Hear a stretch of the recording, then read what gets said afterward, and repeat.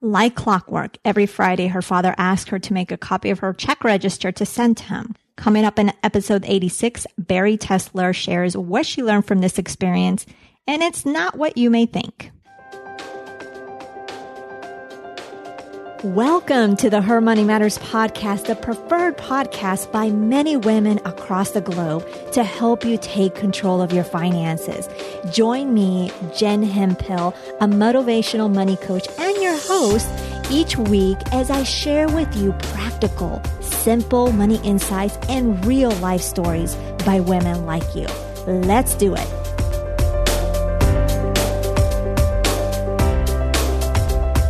You are back, or maybe this is your first time being here. So if that is the fact, then thank you so much for choosing this podcast. If you are returning, thank you so much for returning. I'm excited to have you here. Now, I've got an absolute treat for you today, but first I wanted to remind you that wherever you are in your money journey, remember you don't have to do this alone.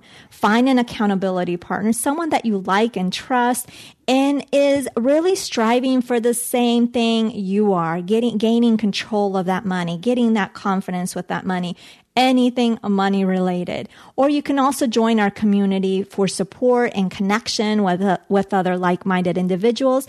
And of course, I can even help. And it would be such an honor to support you. You can fill out a quick survey over at jenhemphill.com/ready and then email me so I know that you filled out the survey over at support@jenhemphill.com. And based on your answers, I can point you in the right direction for your particular needs, whether it's something I can help you with personally, whether it's a resource, or whether it's referring you to another person. I'll be very upfront and honest with you. Now, in today's episode, this is what we're going to learn: the generosity and missing gaps that Bari experienced in her money journey. We're also going to learn her therapy background and why money became a part of the picture and mission. We're also going to learn what purpose talking about their visions served as a couple on their money dates. Now, let me share with you a little bit about Bari Tessler.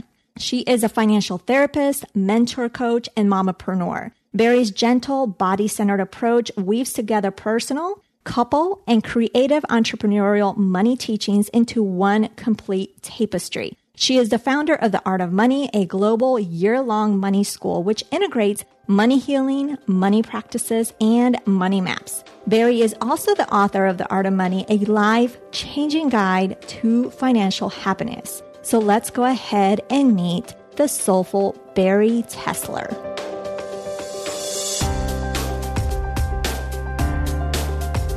Welcome, Bari Tessler, to the Her Money Matters podcast. I am excited to have you here. Thank you so much for having me. I'm excited to be here. Well, I appreciate you being here. I've followed you for a little bit, and you are a wealth of knowledge. I love the work that you do, so I can't wait to dive in to get to know you and what you're all about. So you ready to do this? I'm ready. Perfect. So, Bari, let's start off with how you grew up around money. So tell us how you grew up, what you saw, what you experienced, what you learned growing up. So I grew up what I would call middle class, and with a father who's an entrepreneur in real estate, and a mom who at first was raising us 3 kids, and then she went back to work. It looked like it was for my father. Now we can look in retrospect and see, wow, they were running the business together for years. And she was doing the bookkeeping and other things behind the scenes. And he made all the deals and he was more of the front guy, but they were really running it together. So I grew up middle class in that there was a lot of generosity and at the same time, which is wonderful, right? Mm-hmm, so absolutely. There was a lot of my needs and wants and some desires met. And then, so that's the beautiful part, right?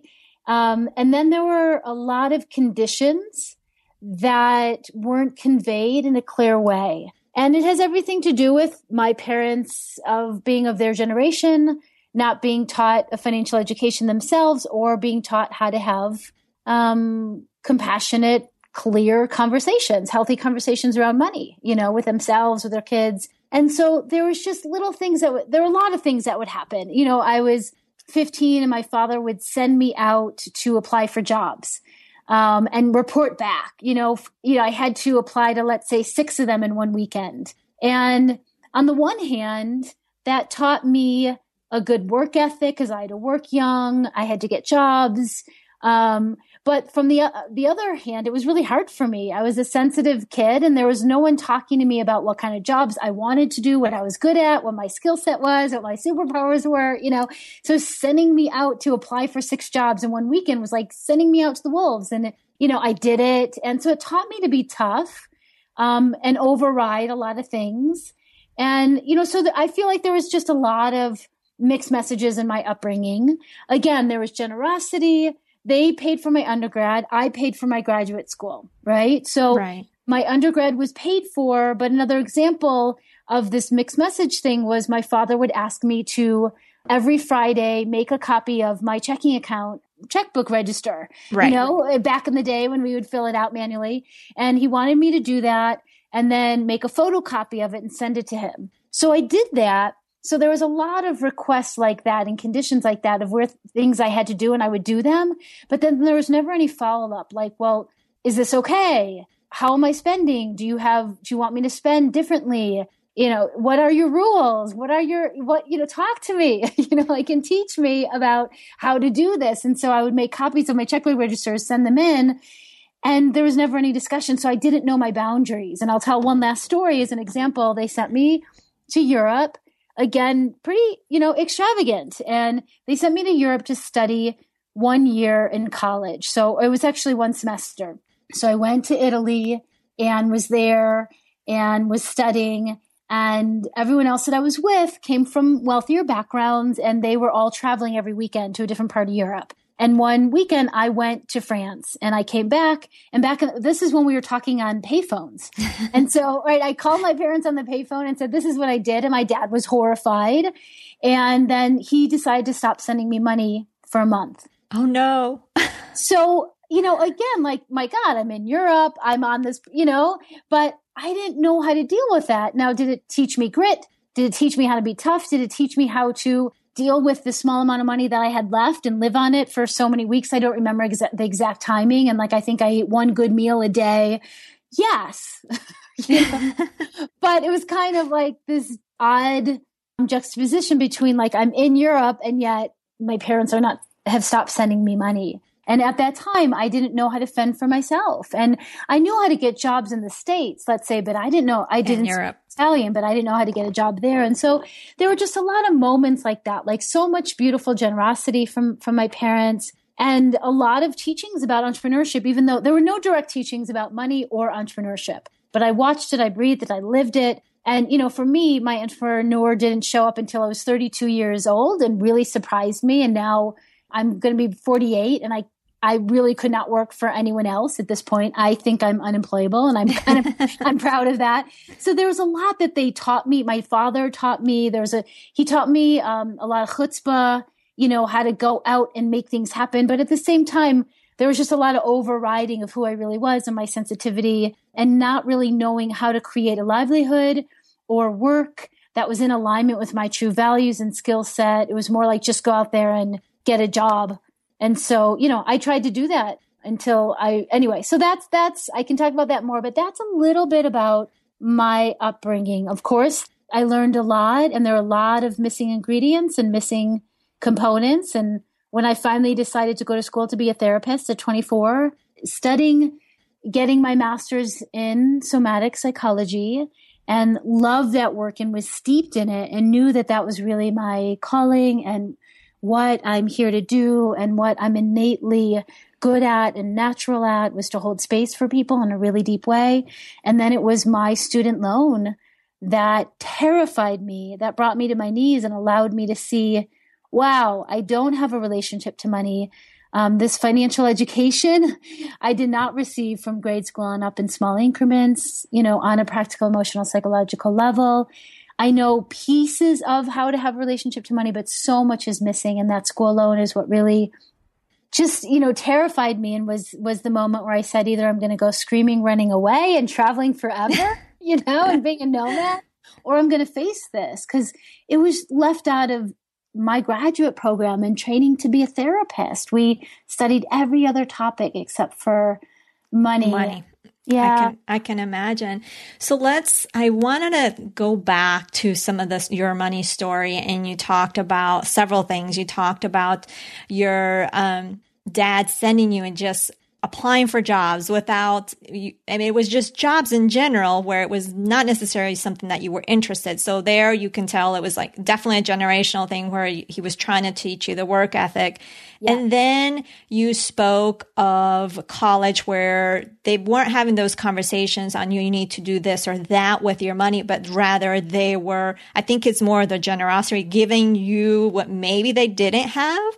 And so I find it interesting because you said something earlier that just hit, you talked about it was generational. They were generous and as well, but you also mentioned your trip to Europe. And so that was interesting too on how he basically stopped sending you money. You had to fend for your own. So what I love about what you're sharing with us is that you're very in tune of how you grew up.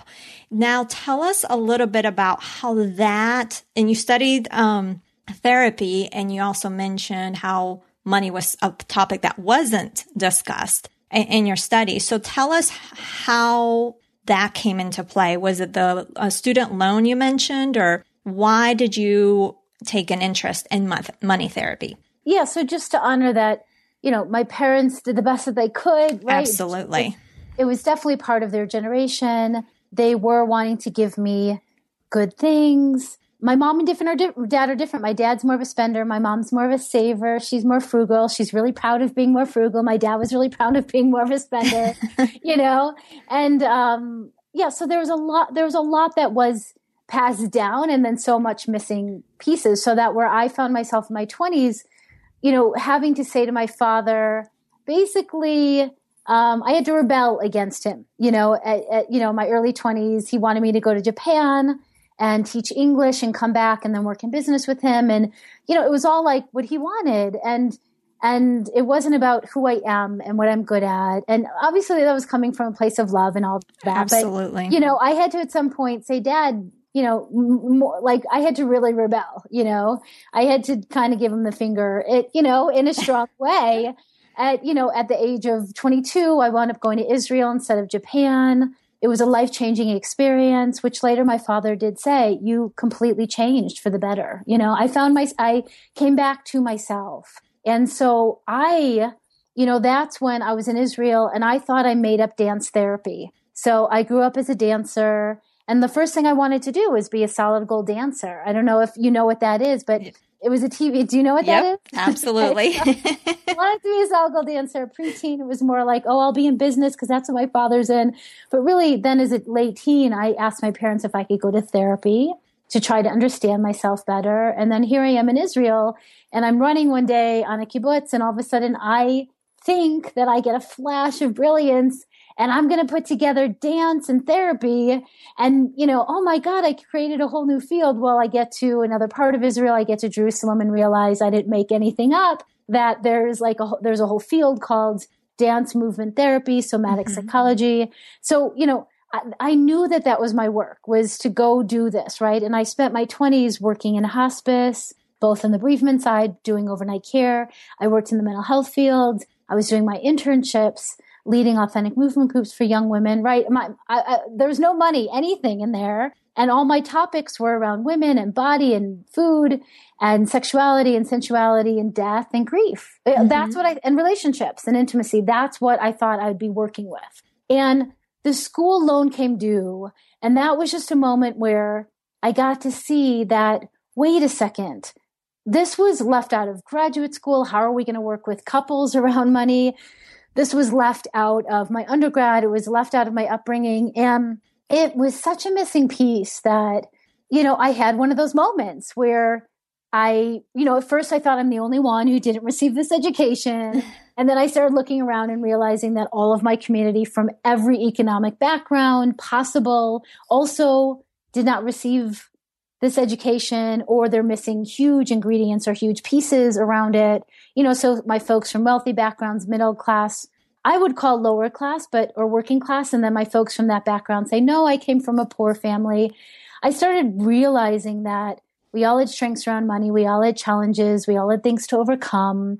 And this was just such a huge missing piece in our education, just like emotional intelligence and understanding your emotions and understanding your body as well. So for me, it was like I was zapped with this mission. Either really I was going to run away or face it. And I chose to face it. And so if I was going to face it, first was doing my own work. So I learned everything I could about money management, the language of money, bookkeeping systems, accounting. I started doing my own bookkeeping. I had a bookkeeping business for a few years for therapists, coaches, artists, and contractors. Interesting. And they just threw their bookkeeping at me. They could care less that I had a master's in psychology. They were just like, do this, take this from me. I don't want to have anything to do with it. And I learned so much about people's patterns and people's psychology by looking at their numbers and doing their bookkeeping. That was fascinating for me. And at some point, this was 15 years ago, I decided that it was time to integrate all of my deep training as a psychotherapist with all of these tools and systems and practices that I was surprisingly falling in love with around money management. And why I was falling in love with them for many reasons. But one is that if I was going to do this money work or have a relationship to money, it had to include all the other qualities that I was bringing in every other area of my life. So it had to be playful. There had to be deeper meaning. There had to be creativity. There had to be some beauty, on and on, So right. I wound up creating a methodology that I needed, and that I was going to practice. And then, I just started integrating the therapy, and the practical parts, and I call it financial therapy, and started out doing it in small groups of 10 people, teaching my methodology, which now integrates money healing, money practices, and money maps. And I did it in groups because, again, I want us to know we all have strengths and challenges and things to overcome. We all come in with some level of money shame. We no matter what economic background we come from, there's things to work through. And I really wanted us to get, we're not alone and we all have stuff, and let's do this work together and unshame and heal together. And so I would teach 10-person groups over and over and over and over and over until they grew to 20-person and then 50-person. And then I finally moved into a year-long version of it after teaching it in every format imaginable, weekend workshops, 3-week groups. 6-week group, 9 weeks, 3 months, 6 months. And I'm moving into the 5th year of the year-long program, which allows me to be the most generous with content and guest teachers and teaching assistants, and really getting that this is a lifelong journey. Absolutely. And that we're going to be taking baby steps and some leaps, but, learning this huge learning curve for the rest of our lives. And we can learn a big chunk of it in a year, but we usually need a few years to really take this on. And so that's how I got involved in using money as a doorway into mindfulness, into daily living. And I love the emotional psychological work as much as the very practical and values-based bookkeeping and planning side of things. And they all need to be integrated together. And I'm 15 years later. And 4 months after the birth of my very first book, The Art of Money, A Life-Changing Guide to Financial Happiness. And I was going to ask about that too. So that is such a fascinating story. And I love how when you started this, you started doing it in groups, because of course we know money can be such a taboo subject to talk about, but hearing other people maybe live some or having some of the same experience that they have helps them talk. So I love that you did that starting when you started doing this. Now, let's talk about your book. Does your book show the methodology that you use in your programs, or does it talk about a different thing? It takes you through the exact same methodology, but in written form, in book form, and also in storytelling form. I love it. I don't read nonfiction. I read memoirs and novels. That's what I love. So if I was going to write a money book, And there are a lot of money books out there. Yes. There's a lot of traditional financial management books out there. And there's some good ones, and I have them on my desk and I kind of peek or I skim them, But if I was going to write one, I didn't need to write another one of those because there's already hundreds, and thousands of those. Spend less, save more than you basically. Exactly. I hear you. I'm right there with you. So I needed it to be filled with stories of my own journey, showing that I walk my talk and I'm living this work day in and day out with myself, my husband, our child, and our business, and the stories of our community, that I've been teaching for years. So it takes you through the entire methodology, the money healing, the money practices, and money maps. And it's filled with tons of story. And, one person said it was riveting, which I don't know if everyone feels it's riveting, but I had a dear friend who's known me for years read it, say, Bari, it was really riveting. And she reads it. So that's the book. And it's almost 300 pages and it's not big font. It's, definitely a meaty book. It's different from the course because the course has me in it, the live teaching. It has my teaching assistants and guest teachers, and it has the whole live community supporting each other. So, and, for 15 years, people have asked me from day one, when's the book coming? And I would always say, well, one day or soon, or, so. And here it is. And here it is. And congrats to you, because that is a big task for sure.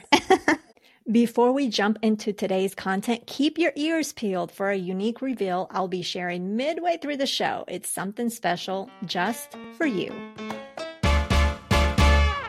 Big project. So now that we've gotten to know your money story, we've gotten to know about your work, let's get to know you more as far as the money aspect. So what do you consider you do well with money? At this point, there's many things. And again, it's a practice and I'm going to be fine tuning and updating it for years to come. And every year I check in and say, what needs my attention this year? Do I need, I did my bookkeeping for 12 years on QuickBooks. And so when someone finally sat me down and held my hand and, I always tease, but it was true. I needed tissue, a box of tissue, and I needed a lot of chocolate. That's what I needed when I was learning a bookkeeping system years ago, because it was so emotional for me. It brought up so much. I wasn't good at math growing up. I knew I was smart in many ways, but not traditional ways. And so I had done all of this stuff around, if I'm not good at math, I can't do money. If I'm not good at math, I can't learn a bookkeeping system. So when I finally was taught a bookkeeping system and the heavens parted and I can learn it and it was so empowering, I did it for 12 years. I did it every other day, every day or every few days. I would sit down and take my receipts out and enter where I was spending and enter money was coming in. And that was, my God, there were so many teachings and lessons in that. I learned so much about business. I learned so much about accounting. I learned so much about my spending patterns and cash flow patterns and the ups and downs. And then 3 years ago, I finally passed on my bookkeeping to Jess Salzman, heart-based bookkeeping out of Boston, and I'm in Boulder, Colorado, and passed over my bookkeeping. And her husband and their team do my bookkeeping now. And every month I read my reports and I still review everything and I'm still so involved, right? Right. So that was huge. Another thing that I think I'm good at, two more things. There's probably so much more. Me and my husband, this was like a big, I married a hippie. I was more of a hippie when we first got together 16 years ago. He was doing budgets like on a little piece of paper, 6 categories, like rent, food, health insurance, it made, and that, I don't know, maybe that was it. And this was years ago. And so him and I have grown leaps and bounds in being able to sit down and talk about money, not fight about money, be more loving and compassionate, share our numbers with each other, get on the same team with our goals, have money dates. Love it. Often. So that's a huge thing I'm really proud of, because I know working with couples, it's like moving mountains. It is, so that's, and then one last thing that I'm really proud of is business models. So I can keep fine tuning this and I can get better, certainly. But something that was really important to me that took me a while to figure out was, how do I create a sustainable business model where I can be really generous with my content and services, and where it is financially lucrative, for me, and sustainable with my health and family and other values, right? So it supports a lifestyle that really works for me while being as generous as possible with my community. And so I'm 15 years in, and the first 3 years of my business, it was just me doing bookkeeping, leading groups, doing some financial therapy, and it was up and down like it is, the first 3 years. And then 3.5 years into it, it was really year 3 that other women started knocking at my door saying, "Hey, Bari, I'm in graduate school to be a therapist and I'm doing bookkeeping on the side." Or, "Hey, Bari, I'm, in corporate accounting and I'm doing this yoga teacher training on the side." And they were just knocking on my door saying, "I want to be on your team." And I'm looking around thinking, what team? What team are they talking about? And then I realized, these are these women, like-minded women. They get what I'm doing. They're doing something similar. They want to be on my team. And I wound up creating a team of other bookkeeping trainers and financial coaches. And I would go out and do what I love, which is give an 1.5-hour talk on my methodology, the overview of the art of money. Back in the day, I used to call it conscious bookkeeping, and give this whole inspiring overview of the methodology and the path and how it looks and feels, and get people to feel safe and ready, to do this work. And then they would sign up for one of my group programs, or they would go to my bookkeeping trainer to learn QuickBooks, or they would go to a financial coach to plan. And this was all under my umbrella. So as soon as I hit that at 3.5 years, I hit upon a sustainable business model where we were making a lot more money. I could pay myself on a regular basis, and I did that for many years until I had my son. And then because of how labor went and everything, we were in a big recovery, needed to simplify. So got really simple again, let go of my business partner, my whole team. And then 5 years ago, again, finally, I was tired of the opening up my program every few months and filling it. That was starting to feel harder. And all of a sudden I realized I'm ready for a year-long program. I had matured, my community had matured, the material and methodology had matured. And so I visioned this year-long program, but what I knew that I wanted to do was serve a lot more people. And I wanted to make it more accessible. And I had this idea, if I lower the price point, because I was doing more middle to high price points with my groups at that time. I think I started out with $150 for the group. And then I just kept grazing it. But for the year-long program, I said, I'm going to lower the price point and see how that works. And so by lowering the price point, we got, we went from 50 students to 320 students in the first year. And it was so much more lucrative overall. And I got to give everything, include my entire library of all the interviews I've done for years and years and years, create all of my exercises, and on and on and on. So I was able to create a business model that, again, is the most generous with my content and everything that I can give and how it's set up.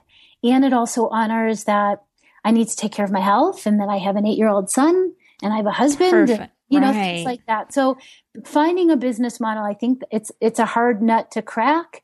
And I don't think it's like you pick one and then you're done. I think you always need to be fine tuning depending on the phase you're in and the moment of your business. But that's something that I've worked really hard on figuring out. I love that, because you've been very conscious. You take you can tell, you reflect, you take a step back as to what's going on currently. Is what you're doing serving you? If not, what can you do to make it serve you, where it can serve you better, so you can pretty much bring the best of you out. So I love that you do that. Now, I'm curious here, as far as in your home, I know you had mentioned you and your husband share your numbers. Do you both manage the finances, the personal finances, or does one how does that work in your household? We've been through a few different iterations of that. We first came together. We were together for 7 years and we had separate finances. We kept our finances separate for 7 whole years. And then as soon as we decided to have a child, we merged.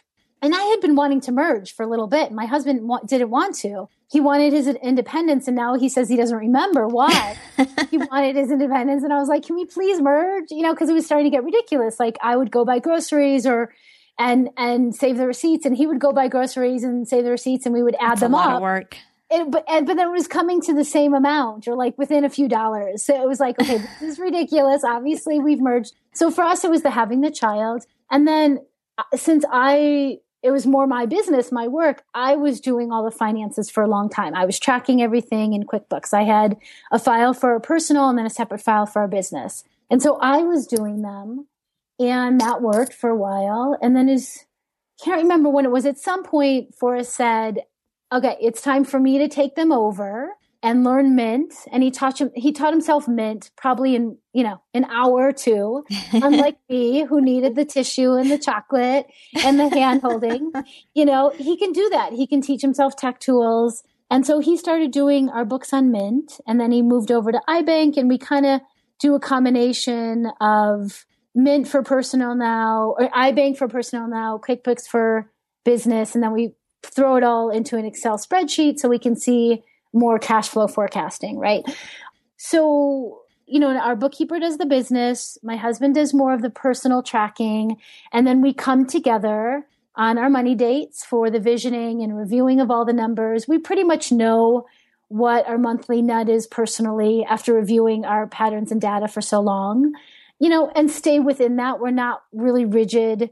We have to go up and down in cash flow depending on where we are in the business, because we make our money mostly from my year-long program now, and that opens up tomorrow on October 19th for the early bird, and then it opens up in January again. And so that's where we make a big chunk of it. And so, we just, depending on where we are in the year, we have to look more closely at cash flow and plan. But so we have, whether it's monthly, at least quarterly big meetings at this point. They used to be monthly, and now they're a little more spread out depending on when we need them.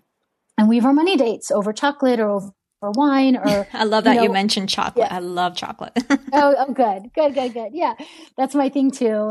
And so, or on a date when we're going out, we do a lot of visioning and planning together when we go out for dinner and have dates. So that's a little bit of how we do it now. But this is after years of none of this was in place, And it takes time. It evolves, like you mentioned before. So now you mentioned that you do your visioning. So when you and your husband do your visioning, you talk about your future goals, those type of things is what you refer to, correct? Yeah. I mean, it could be, he's back in his own business, but for about 3 years, he was helping run The Art of Money. And now he's back doing his own thing called Clarity Lab. And so it just all depends. Are we visioning for the business and where it's going? Are we visioning for our personal lives? Usually it's a combination of all of that. Yeah, it's just visioning where we're at with our child, who's now 8.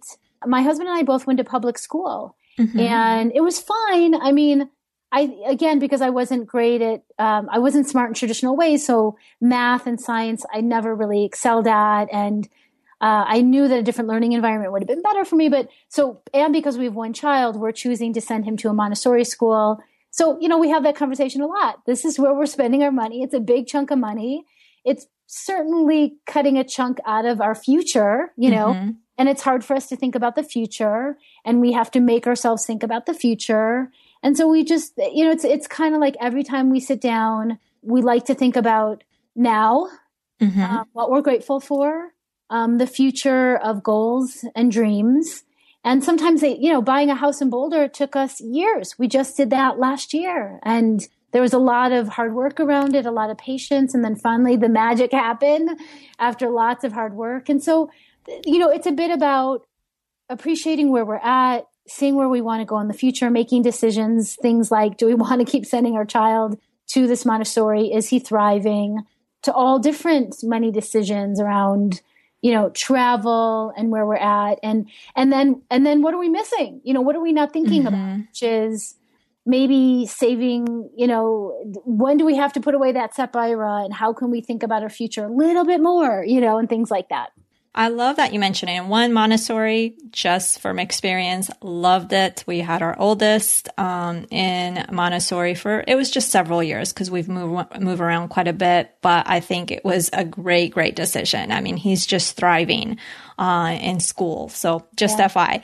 I know. Us too. Our child love, and he wants to keep going for the next 2 years. He's like, that's where I'm going. So that's awesome. That's awesome. Yeah. And the other thing that I wanted to mention that I love that you're mentioning and that you're talking about is definitely the visioning, how you and your husband have those conversations. Because sometimes we get so stuck in the nitty gritty of, we got to save this or we got to pay this debt, which yes, we have to do. But I definitely talk about, and I'm glad you bring it up because we definitely can tend to forget. We get so involved in the fine tuning of like, we have to save this amount, pay this bill, pay this and that we forget our aspirations. We forget our goals. We forget those type of things. So I'm glad that you bring it up, that you do it on a continuous basis. So thanks so much for sharing that. Cause I love that you said that. Cause I'm like, yes, I was just underneath I was saying it quietly, but love that you brought that up.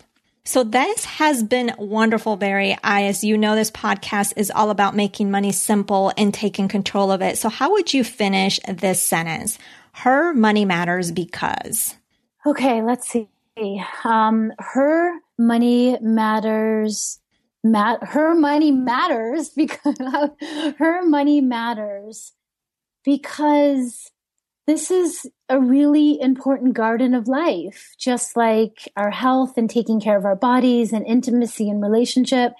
And if it's not tended to, it's going to bite us in the butt, and it's going to wreak havoc. And her money matters because it's just an important part of life that needs our attention and needs the right amount of watering and not too much and not too little. And because ultimately it touches on every other aspect of our life. So if we can come into right relationship and come into a healthy and savvy and creative, name your adjectives, these are some of mine, meaningful and playful relationship to money, it serves all of our lives and all of our relationships. And as women, it's really, this was just something that not only in previous generations has it been hidden and taboo, but, it's being passed down more to the men. It's still secretive for them too, but it's being passed down to the men before us. And it's really empowering when we learn this and we learn the language and we do it in a creative, fun way. And it's just, it's going to just support and serve every single area of our lives. Love it. I love that you refer to it as a garden. Love it. Thanks so much, Bari, for being on the show. Really appreciate all that you shared today. Thank you so much, Jen. Bye, everyone. Thank you for having me.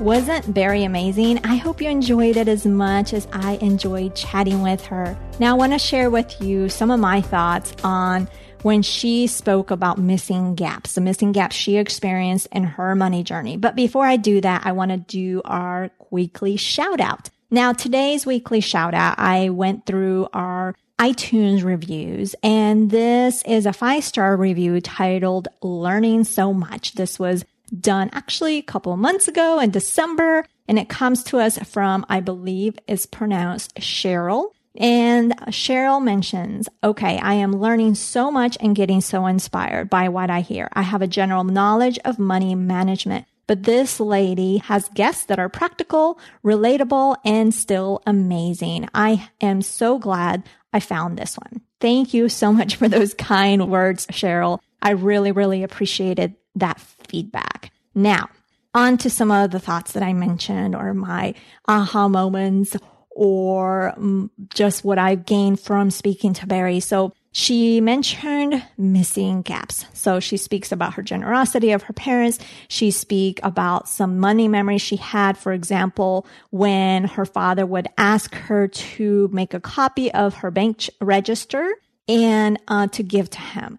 But the missing gap there was that, yes, she provided this information, but there was no feedback. There was no, you know what, Bari, you may be overspending and eating out, or maybe you should consider, or I noticed you were late on paying this bill, whatever a case might be. Now, Bari, I'm not saying you were late on paying bills if you're listening. So, but what I really wanted to share about this is really and challenge you. I want to challenge you to think about do you have any missing gaps as you grew up?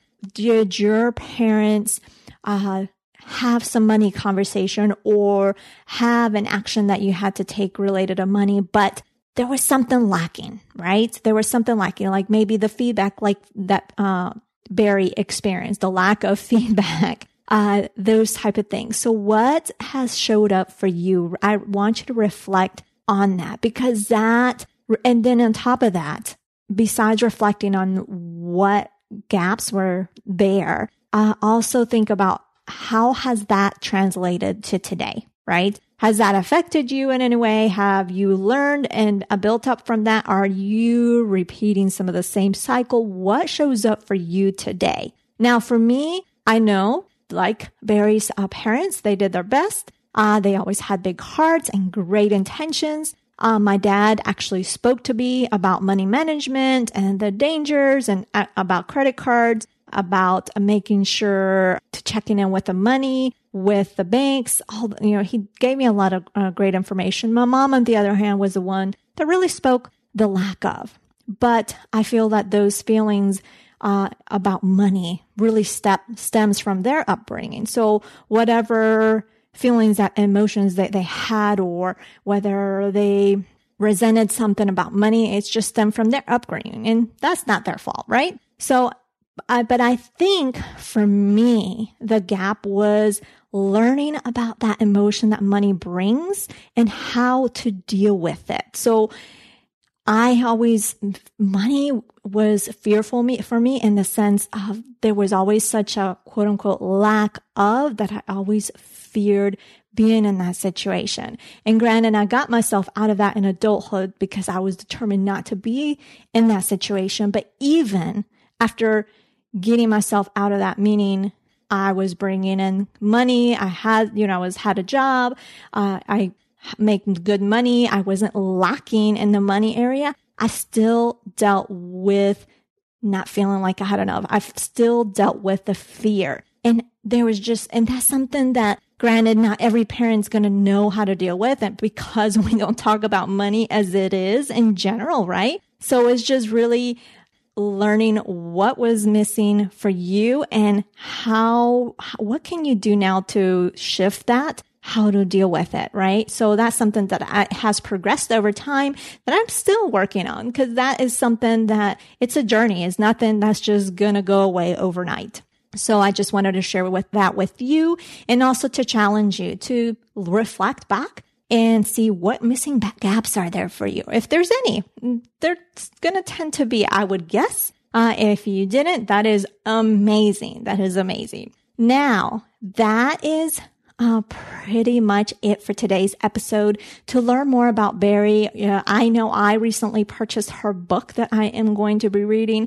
You can go to baritessler.com, and I'll be sure to link that up in the show notes as well for your convenience. So next week on the podcast, in episode 87, we will have another guest named Jody Flynn, who has become a friend of mine, and she is a leadership expert for women. So if you're needing to build confidence, if you're needing to learn and build those skills, leadership skills, she is the go-to person. So I can't wait to share that interview with you. So that is a wrap for today. I want to thank Bari for joining us and sharing all she shared with us today. Be sure to check out the show notes on jenhemphill.com/86. And so that way you can learn more on how to get in touch with Bari. If you didn't write down the link or are driving, whatever the case may be, you can access all that information there. So thanks again for listening, and we will connect again next Thursday.